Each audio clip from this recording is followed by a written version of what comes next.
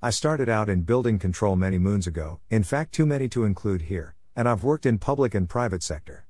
I've experienced the youthful joys of driving around small rural boroughs wearing plimsolls so I could encounter young ladies sunbathing topless in their back garden.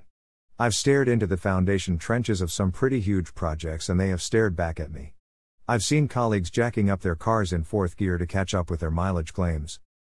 I've worked for an approved inspector, been a council employee and even dabbled in a private surveying practice too, so I know a bit about everything and now I'm distant from the cut and thrust. I'm upset at what is happening to the profession.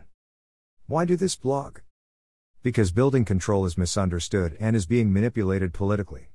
Just because you are loud does not mean you are right. Because in the building safety bill debate the MPs are listening but not questioning the witnesses. There have been some statements made by people whose evidence is being accepted as truth rather than just their opinion.